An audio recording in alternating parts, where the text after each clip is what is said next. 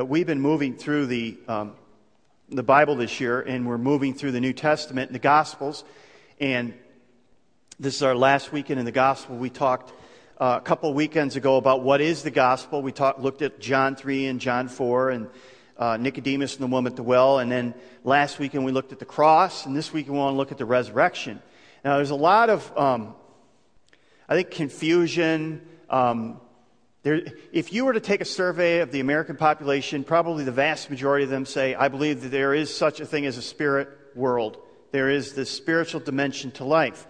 There's the physical dimension, but there's also the spiritual dimension.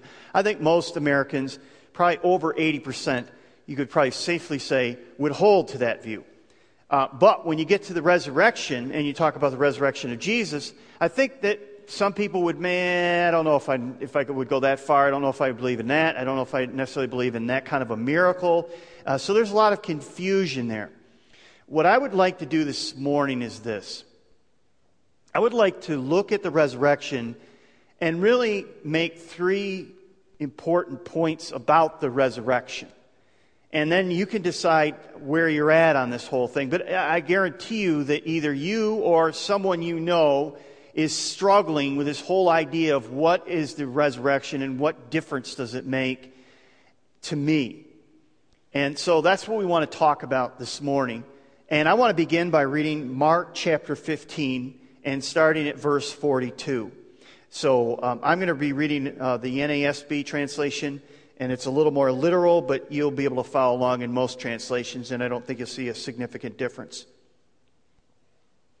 When evening had already come, because it was the preparation day, that is, the day before the Sabbath, Joseph of Arimathea came, a prominent member of the council who himself was waiting for the kingdom of God, and he gathered up courage, and he went to Pilate, and he asked for the body of Jesus. Now, a couple things here. Number one, Joseph of Arimathea is probably similar to Nicodemus in a sense that he was part of the council, the religious leaders, and they were well respected.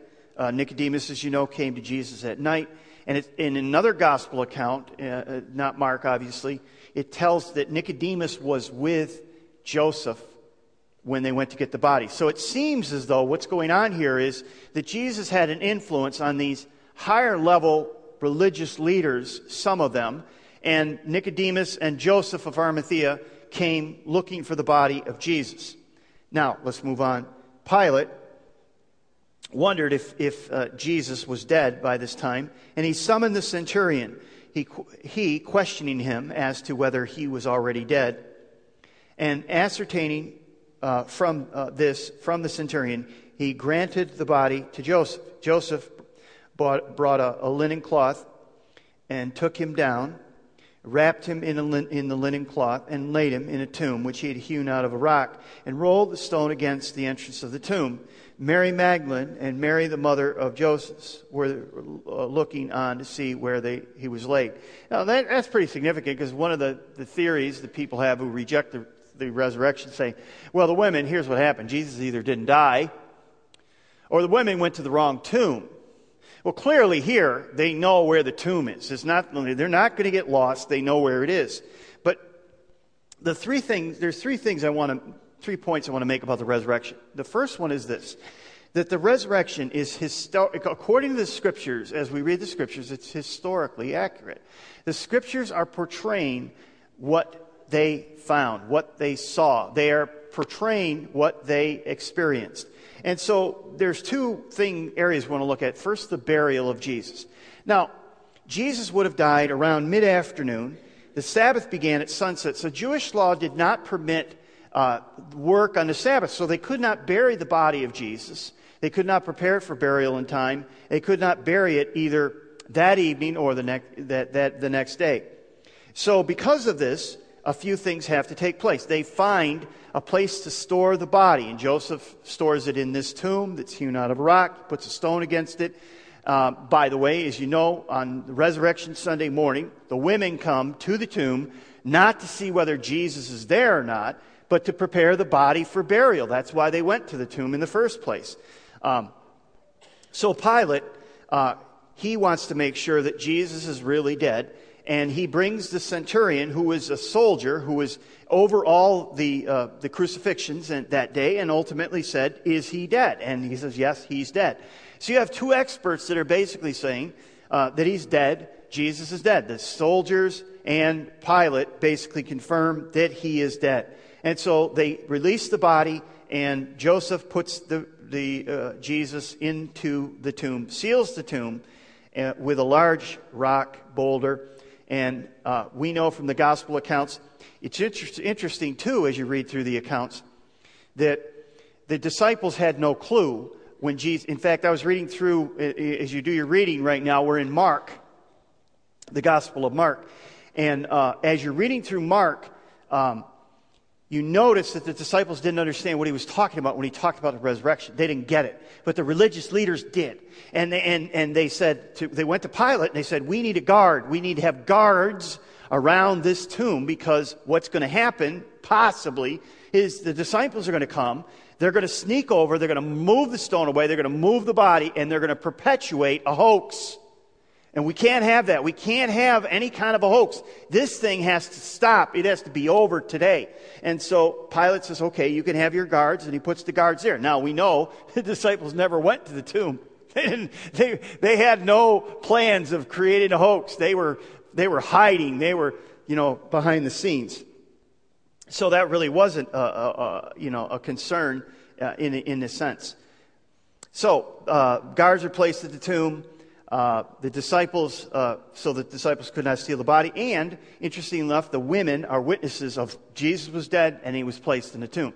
Now, it's very important to understand that, because if you go to the gospel, or if you go to 1 Corinthians 15, where Paul says Jesus Christ died for our sins and he was buried. And that phrase, "he was buried," well, why do you even bother saying he was buried? Because there was a point where Jesus had to die. There had to be death there. And then Paul talks about the resurrection. So let's talk about the resurrection. We see that the resurrection Sunday morning, the women walk out to the tomb, and they find that the stone has moved away. Mary, in one of the gospel accounts, comes across somebody she presumes to be the gardener. Not the gardener. It actually is Jesus, the risen Lord. And he reveals himself to her. But ultimately, she sees the stone moved away. She's troubled by it. She doesn't understand it. They've come to prepare the body. They don't expect a resurrection. And it's very interesting that the women are the first ones to discover the empty tomb. Because in that day, in that ancient culture, women were marginalized. Their word was not trusted in a court of law. And so for women to come, they were seen as very poor witnesses. Now, why that's significant is if you're trying to create a hoax, if you're trying to do a cover-up, who would you go to discover the tomb? Well, you'd want to have somebody with a high degree of credibility, a high degree of respect, and these women weren't. And the point is, the reason that the women are the ones that find the empty tomb is because, you want to know why the gospel writers said that? Because that's what happened. They're not trying to cover it up. They're telling it like it is. They're not trying to make it more credible. If Mark and the Christians were trying to make up these resurrection stories, they wouldn't have the women doing that. Now, when you come to 1 Corinthians 15, there's another thing that goes on. As I said, Paul basically describes the gospel in the first 5 or 6 verses.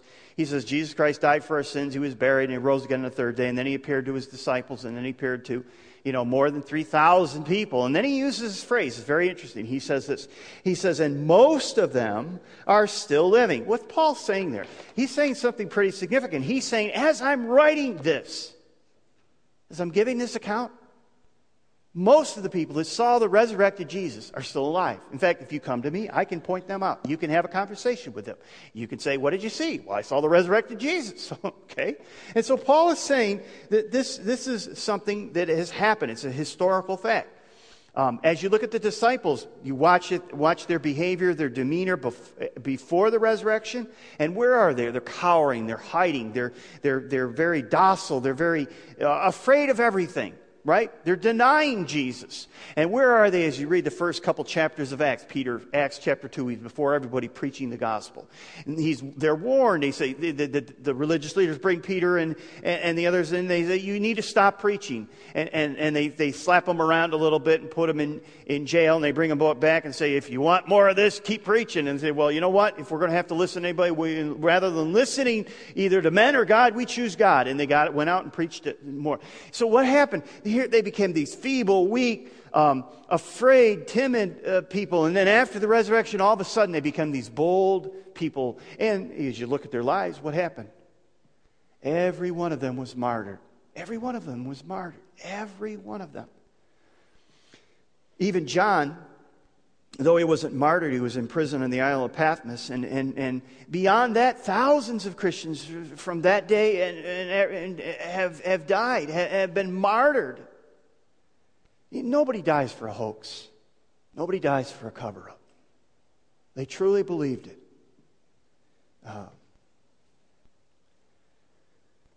Why would the apostles die for Jesus if they knew that he had not risen from the dead? No one willingly does it. Here's the point I want you to see. The Gospels are giving the facts.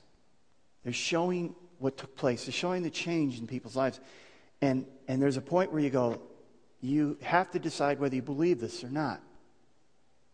Now, if you come to a place and you say, you may have given me a little bit of some arguments as to why the resurrection is historically accurate and it makes logical sense, in a sense that you could say, well, it makes sense that this event took place.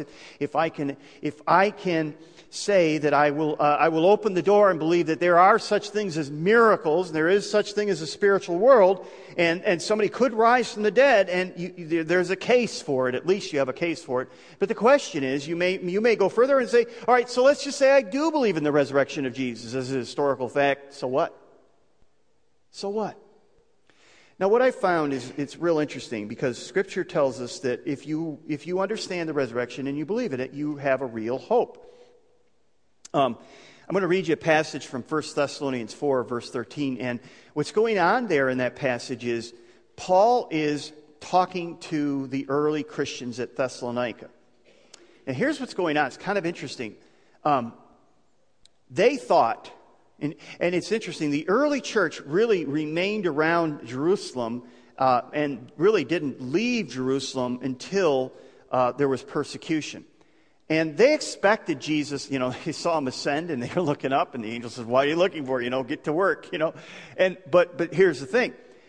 They expected Jesus to return within days, months, maybe a year, but they didn't expect a long delay. And now what's going on? Jesus hasn't returned yet. And every generation since then has believed that Jesus was going to return in their generation. I think a lot of people believe that Jesus is going to return before we die, But here's the point. They really thought this.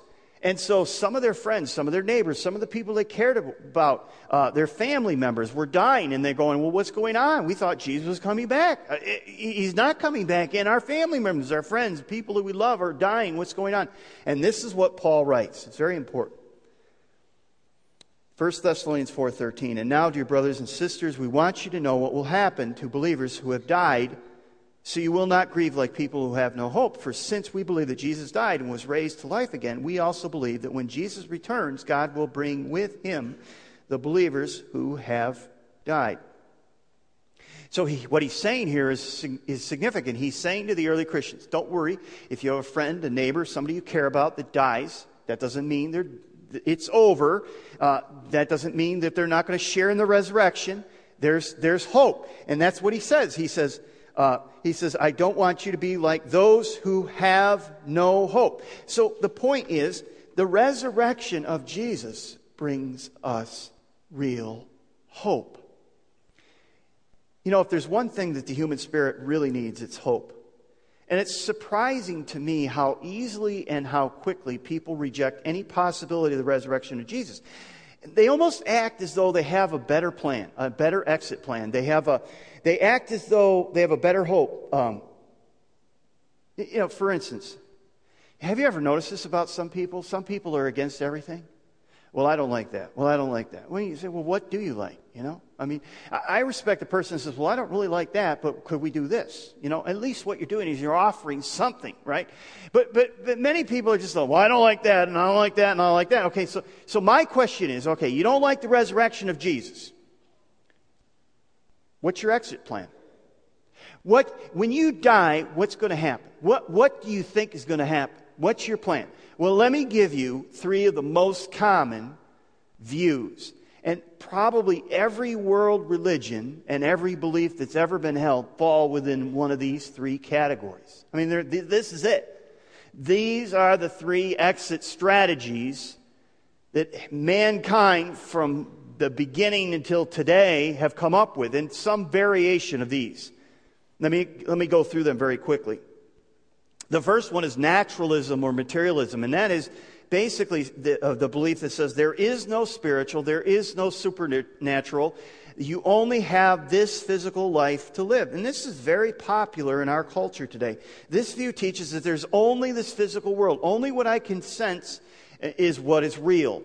What I can touch, what I can taste, what I can see. That is what is real. Therefore, if you have any talk about eternal life, if you have any talk about a spirit world, if you have any talk about miracles or resurrection, that is nothing more than wishful thinking from needy people.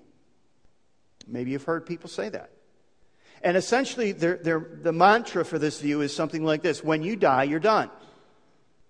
When you die, you're done. Now, I don't usually go into hospital rooms and people who are very, very sick and say, you're just about done here.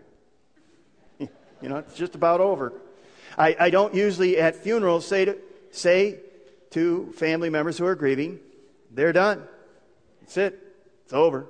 There's no hope there. That's the point I want you to understand. There is no hope. There's no hope. It's like, and that's why you have the mentality that says, I better get everything I can right here and now because this is it. This is all there is. That is one common view, and it's the physical. That's all there is. On the other side of the continuum is the essential part of life is spiritual. It's spiritualism or mysticism. The real world is the spirit world. The body is really what's holding us back. Our bodies are what's holding us back. So if we could just be set free from this physical body, then we will just go into the energy of the universe and we will find our freedom and we will ultimately really enjoy life. And the Greeks of Jesus' day held this view that the body was, they called the body the prison cell of the soul. So when you died, your soul was released and was set free. Now, there's variations of this view today. We speak of karma. People talk about, you sometimes hear people talking about releasing. When you die, you release your soul, your spirit, your energy into the universe, and it is caught up in the collective cosmic universe. There's a couple of common views in the world today that are held by people. And by the way, this is a very, very common view held in Eastern religions, and there's a large population of people on the earth hold to this view, and it's like this. Transmigration basically says that you go into this pool, and there's various forms of it, and I don't have time to go into it, but I do want to respect it, but I do want to acknowledge it.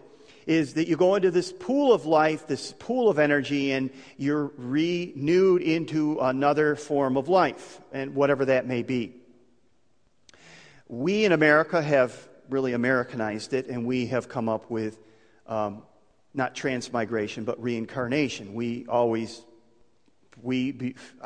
think it's our American culture that we can't see ourselves migrating into another form of lower life, like a tree or an animal or so we say, no, I was a person in a former life. I was a queen or I was a king and stuff. And I've often wanted to ask people, and I don't mean to be disrespectful of people who hold to this view, but I have wondered why they're always a king or a queen like in former lives. And if you have the karma thing going on, then it seems to me like if you're not a king or a queen today, then you must have done something wrong because, you either go up or down. And all that to say is that's a view that is very widely held in our world today. But here's the thing that I struggle with both those views. So that view is when you die, you rebirth into another life form, a new life form. But here's the thing. The first view and the second view, any memory you have, any relationship you have, any thoughts you have are gone, erased. You know, if you hold to naturalism, they're dead. They were the process of the brain cells, and that's it. No memories, no nothing. If you go into the pool of life, you go into the pool of life and you become a new life form.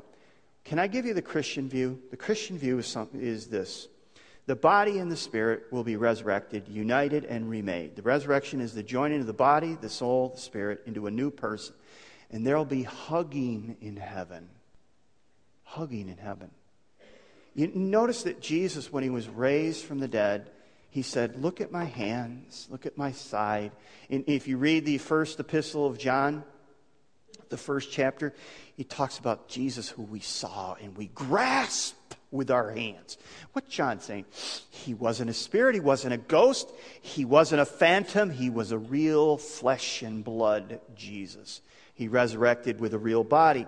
And so and here's the other part. We will know each other in heaven. We will be able to hug each other. We will live with our loved ones forever in a perfect place made and occupied by God. And he will make all things new, and he will set all things right. The Bible teaches that when you die, and when you are resurrected, that you will have new life, and you will really begin to live. But it won't be as a spirit alone. It will be a soul spirit body.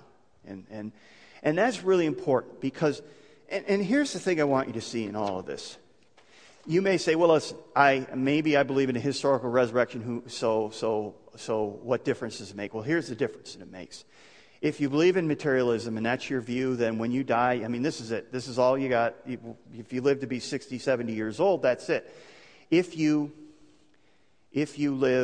hold the second view and you say, well, I'll be released into a spirit, into the cosmic energy of the universe, and then I'll be migrated or transmigrated or somehow reincarnated into another form of life, you will basically start over and will remember nothing. And if you hold to Christianity, biblical Christianity, you will become a new person. You'll have a new body. You will remember people. You remember your friends and your family members.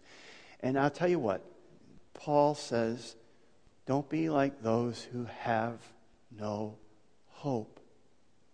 That's a hope, folks. That's a real hope. It's holding your head up, knowing that the world may be going to hell, but you're not. And knowing that there's life. And knowing that is really so important. And here's another thing I want to say to you. And this is really important here. We can't really say how we're going to leave this world. You know, some of you maybe, I know we had a lady here at Hope that she sat down to have lunch with her husband, and she was an elderly woman. She took a bite of a sandwich, and she dropped dead. That was it. And I said to the husband, how marvelous is that? And here you are sitting together. She just had lunch with you and left and went to heaven. And that is such a powerful thing.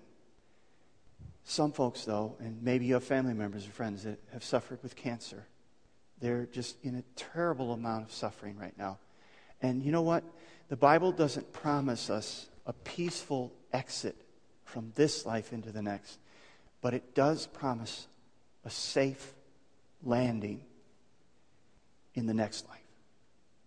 It doesn't say that leaving will be... look at the criminal on the cross. He's being executed. Jesus, today you'll be with me in paradise. We'll talk more about that in a moment. But the point is, which one brings hope? Which one brings hope? Here's the third thing I want to mention, and it's the last thing. The resurrection must be embraced. The passage I want to look at is John 11, and Mary and Martha are good friends of Jesus, and their brother Lazarus, who's a good friend of Jesus, dies. And they say, Jesus, come, he's sick, he's sick, he's sick. And Jesus didn't come, and finally he died, and Jesus says, okay, now we can go see him. And it's like, well, why wouldn't you go and heal him? But he wanted Lazarus to die because he wanted to show who he was. So Lazarus is dead, he's in the tomb, and Martha comes out, and she basically says, Lord, if you had been here, he would not have died. And I want to pick up that passage because Jesus says something that's pretty significant. John chapter 11. Lord, if you had been here, my brother would not have died. Even now, I know that whatever you ask of God, God will give it. Jesus said to her, your brother will rise again. Martha said to him, I know that he will rise again in the resurrection on the last day. Jesus said to her, I am the resurrection and the life. He who believes in me will live even if he dies. And everyone who lives and believes in me will never die. Now that's an incredible phrase, that last phrase. Let me read it to you one more time. And everyone who lives and believes in me will never die. Now, this is an amazing statement because we know Mary and Martha died. We know that Lazarus died again. I mean, he died twice. Can you imagine that? I mean, it's not bad enough that I have to die once. Now I have to die twice. But he died, and so what is Jesus saying there? He is saying simply this, that death for the believer is stepping from this life into the next. You will not even know that it even took place. When you take your last breath here on earth, you will be in the presence of God. It's like when Paul says to die is gain. When David said in Psalm 23, and I will dwell in the house of the Lord forever. It's what Jesus meant when he promised the dying thief, today you will be with me in paradise. And we'll think about that. Here's the thief. He's suffering. He expires. And the next minute he's with Jesus in paradise. I mean, immediately, boom, there it is. And you won't even, it's a twinkle of an eye. It's a moment. It's just so quickly it takes place. That's what Jesus is saying. Jesus is saying to Martha, the resurrection is not a future possibility. It's a present reality. Jesus is saying that when you embrace him by faith, you are sharing in his resurrection now. When you die, you don't die, you live. You immediately go to be with him. Now, here's the point you have to understand. It's not enough to believe in the resurrection as a historical fact. You have to appropriate the resurrection to your life. You have to say, I want that resurrection to be mine. We are all born with a death sentence. We are all guilty as charged. We are all sentenced to death. The Bible says the soul that sins will surely die. And Jesus served an infinite sentence for us. Jesus came to earth to pay our penalty to take our death sentence, to give his life for ours. His resurrection is proof that his sacrifice for our sins was accepted. The resurrection of Jesus was God's way of saying, paid in full. Now, what does it mean to share in his resurrection now? Well, let me give you a quick illustration. We'll close with this. Yesterday afternoon, we had a wedding here. And two people who were not married, the groom and I stood up front, and he was not married. And the bride came down, and she was not married. And they came before, and they stood before each other right up here on stage. And they looked at each other, and they made vows. They made promises to one another. And I said, will you? And he said, I will. And I said, will you? And she said, I will. And I said, well, because you both will, you are. And now they're married, and just like that. They walked in, and within a 3 or 4 minute period, all of a sudden now they're married. And I don't say, now I make you, you are married. No, it's saying, now I acknowledge you are man and wife. I pronounce you are man and wife. Right? And what do? They made a commitment to one another. And so what I want to say to you is you want to share in the resurrection. So they weren't married. They walked in. They weren't married. They walked out and they were married. And they made a commitment to one another. They said, we're going to stick with each other if life goes well or not. If I'm healthy or if I'm not. If I'm rich or not. And they don't know what they're getting themselves into. I mean, how many of you, when you got married, say, I didn't know what I was getting myself into. And now here you are. You know kind of more what you got yourself into. And you say, wow, this is really more than I thought. Well, that's what it's like, because what you do is you begin a journey with Jesus. And here's how it begins. Here's how it begins. Here's how you share in his resurrection. Jesus hangs on the cross and he says, I love you this much. I give myself to you. And you, hopefully, you say, as you gave yourself to me, I give myself to you. Have you ever done that? Have you ever asked Jesus to come into your life and to be your Savior? See, the Bible says that when you call upon Jesus, when you ask Jesus to come into your life, when you say, Jesus, I'm lost, I'm a sinner, I'm helpless and I'm hopeless, I'm under a death penalty that I can't pay, and you paid it for me. I don't know how that all works out, and I don't know where this journey is going to go, but I know I want to go on this journey with you, because I know this journey with you doesn't just take place in this life, but it takes place forever in heaven. And I know that when I leave this life and I go into the next life, it will be like a moment. And I share in your resurrection as I'm sharing in your death, and your death is for me. Now I will share in your resurrection, and I want to do that. Have you done that? Have you called upon the Lord? The Bible says, "Whoever calls on the Lord shall be saved." The Bible says that you can live with that resurrection hope today. You don't have to look forward to it. It's going to take place. If you go out and get hit by a car, you're going to be immediately in the, where am I? Jesus is going to say, you're with me in heaven. Okay. It's okay. That's essentially kind of what it's going to be like. That's the hope that we have. That's why the resurrection is so important. And that's why, if you're holding out for a better offer, if you're holding out for a better exit strategy, tell me what it is, because I don't know what it is. Those are the options. You live, you die, you're done. You live, you die, you try it again. And I'm not trying to make light of it. Or Christianity that says you live, you die, and then you really live. That's our hope. Would you stand with me? Let's pray. Help us, Father, to walk and live in this hope. If there's someone here, Father, that's never trusted Jesus, may today be the day that they call upon Jesus. They say, Jesus, as you said, you gave yourself to me, for me, on the cross. I give myself to you. I want to begin a journey with you. I need you as my Savior. And I don't know what that entails, but I ask you to come into my life and to take over. And Father, for those of us who have given our lives to Jesus, we pray that you would help direct our lives and direct our steps.